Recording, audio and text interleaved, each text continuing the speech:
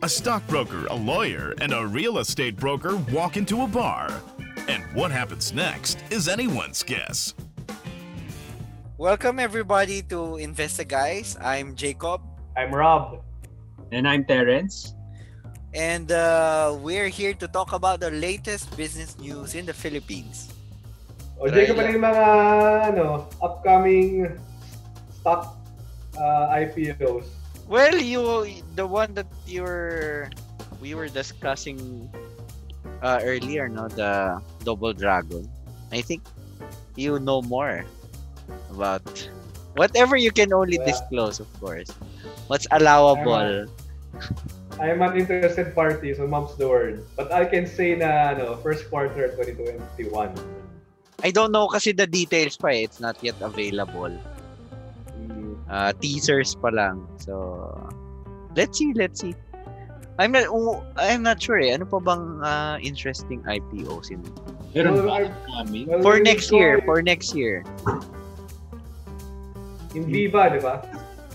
Ayun, yeah, you mentioned. And also solar yung solar ni Leviste. Solar Philippines.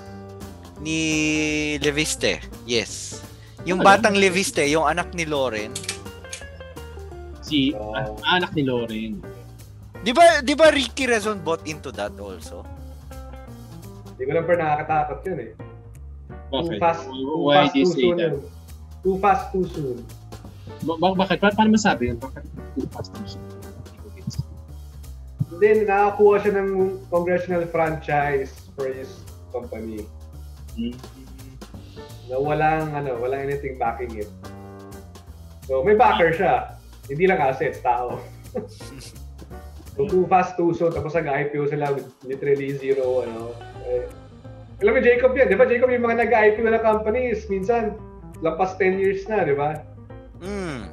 Yeah. Lampas 10 years na? Sino? Marami. Almost lahat. Oo. Lagpas 10 years. Okay. In business. Like for example, yung recent Frutas, matagal na rin na. Yeah. Parang mas yun yung natural route dapat. Siyempre dapat kung mag-IPO ka, dapat medyo established ka. Hindi yung out of nowhere. Mas magaling ko pera na to. Yun ang mas nakakatakot. Invest. Pero ang gusto ng PSC right now, ang direction nila, yun, they're forcing companies to IPO faster. Why? Yeah, oo. Why? Wala tong diversity eh. Well, if you look at other countries kasi, we're quite behind din talaga. Super behind in terms of listed companies, options. You know. Well, in terms of financial education, behind talaga tayo. So, yeah.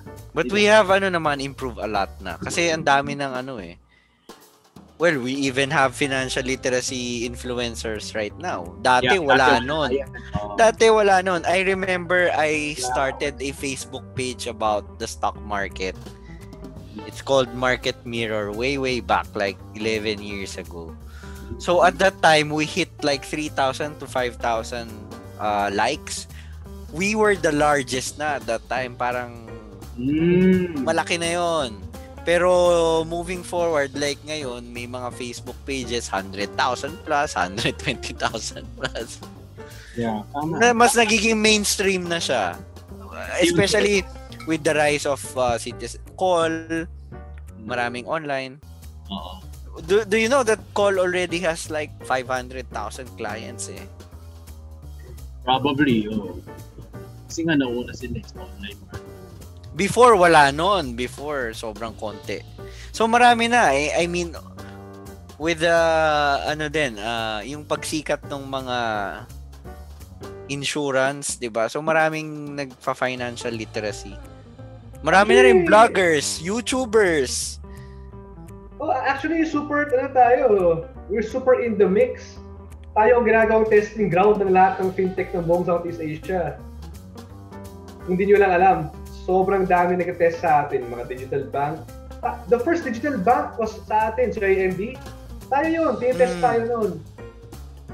A lot of products are being tested sa atin. Kaya, weirdo nga ako parang how can you say hindi na financially literate kung almost lahat tinitest sa atin. Every new thing, tinitest sa atin. Eh, yung mga Pinoy naman makagat. So, I think dahil sa mga ganyan, eventually tayo will be one of the more advanced countries sa Southeast Asia dahil nga sa ganyan. Ako, I believe that. In our generation, hopefully. I'm hoping nga ako, dapat nga yung central bank, magano nga digital currency na sila soon. Pero mahirap yan kasi once na digital currency na, madali na mag-stop ng corruption Kasi you can see everyone's accounts, every transaction. So, malaking pushback yan, I'm sure. Good point. Pero China will go ahead. Sa Winter Olympics 2021, they will apply it na.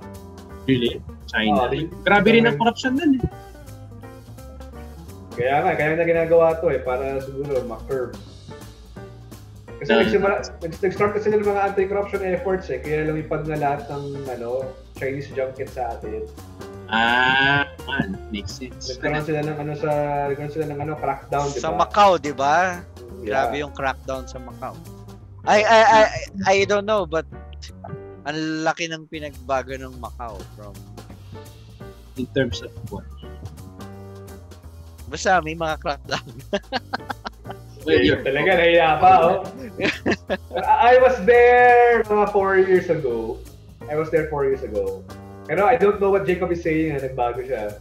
Kasi first time ko dun Ako, I've been there mga 4 times na, 4 to 5 times. Madalas ka pala. Ako once pala. Tagal. Oh, wow. Galero pala tong si Jacob. Hindi. I mean, I don't even know how to gamble. May mga ginagawa lang kami dun. Hindi, for company, Junket? Junket. Huli ka. Let's move on. Pero hindi nga, bumili ka ng Bitcoin, Jacob. Yeah, yung sa eToro, oo. Pero, hindi mo siya binibenta. Kakabenta ko lang kasi tinakot mo ako nung isang araw Sabi ni Rob, benta ka na! Hindi nagbenta ako. Tapos, after 2 days, nag-new high. How greedy can you get? Ang high na nga yun Diba? Grabe naman, 70% pa lang ako Wala pang 100. Laki na kaya nun. Greedy ni Jacob Sell half. Sell 1/3. Huwag ko bitawan na. Pero alam mo nakakatawa kay Jacob, kahit na stockbroker siya, wala siyang a single Philippine stock. He doesn't own a single Philippine stock. Meron. Pero hindi ko tinetrade. I mean, long term. Kasi long term. Okay lang yun. That's ako, I understand. Kasi I'll be honest, it's very difficult. Like, I have very active clients. Of course, I want to prioritize the clients Mahirap kasi before I've experienced, nagkakasabay. So, nagte-trading ako actively, tas mahirap. Parang mahirap nga kasi ngarag ka sobra pag sinabay. So, ngayon, what I do is long term. Tama.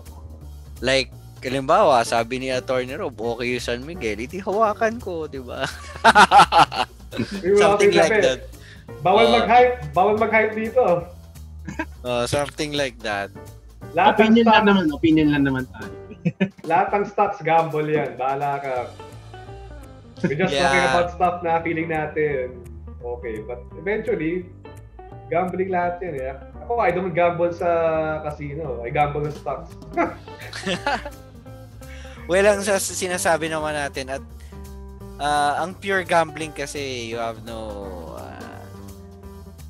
way to control wala kang way to mitigate the risk Yeah, at saka pure gambling, the house always wins. Yung mas malaki yung percentage na manalo. The highest percentage na pwede ka manalo is kung kabisado mo yung lahat ng pattern ng blackjack. 40-something%. Yan. The highest. Yan ang highest na nga yan.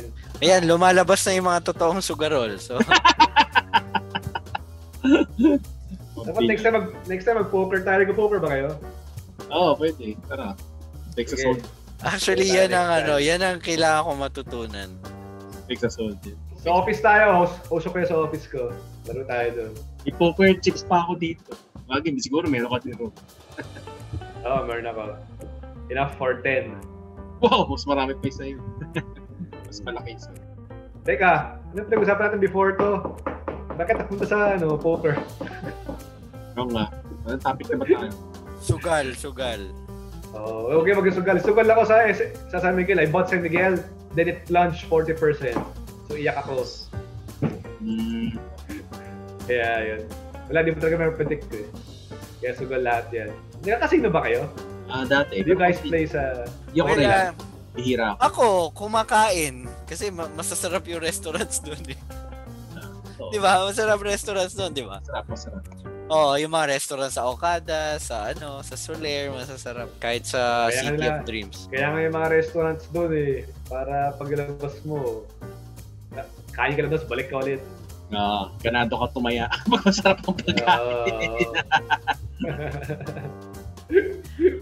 Well, the concept kasi naman of casino, you will, parang wala kang sense ng time when you're inside.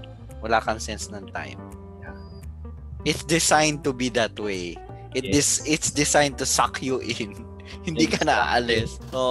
Distract you with the bright lights, di ba? So, pero ako, I've never tried. Like, kahit nakailang beses na ako sa Macau or sa isang beses lang ako nag-slot machine. I don't.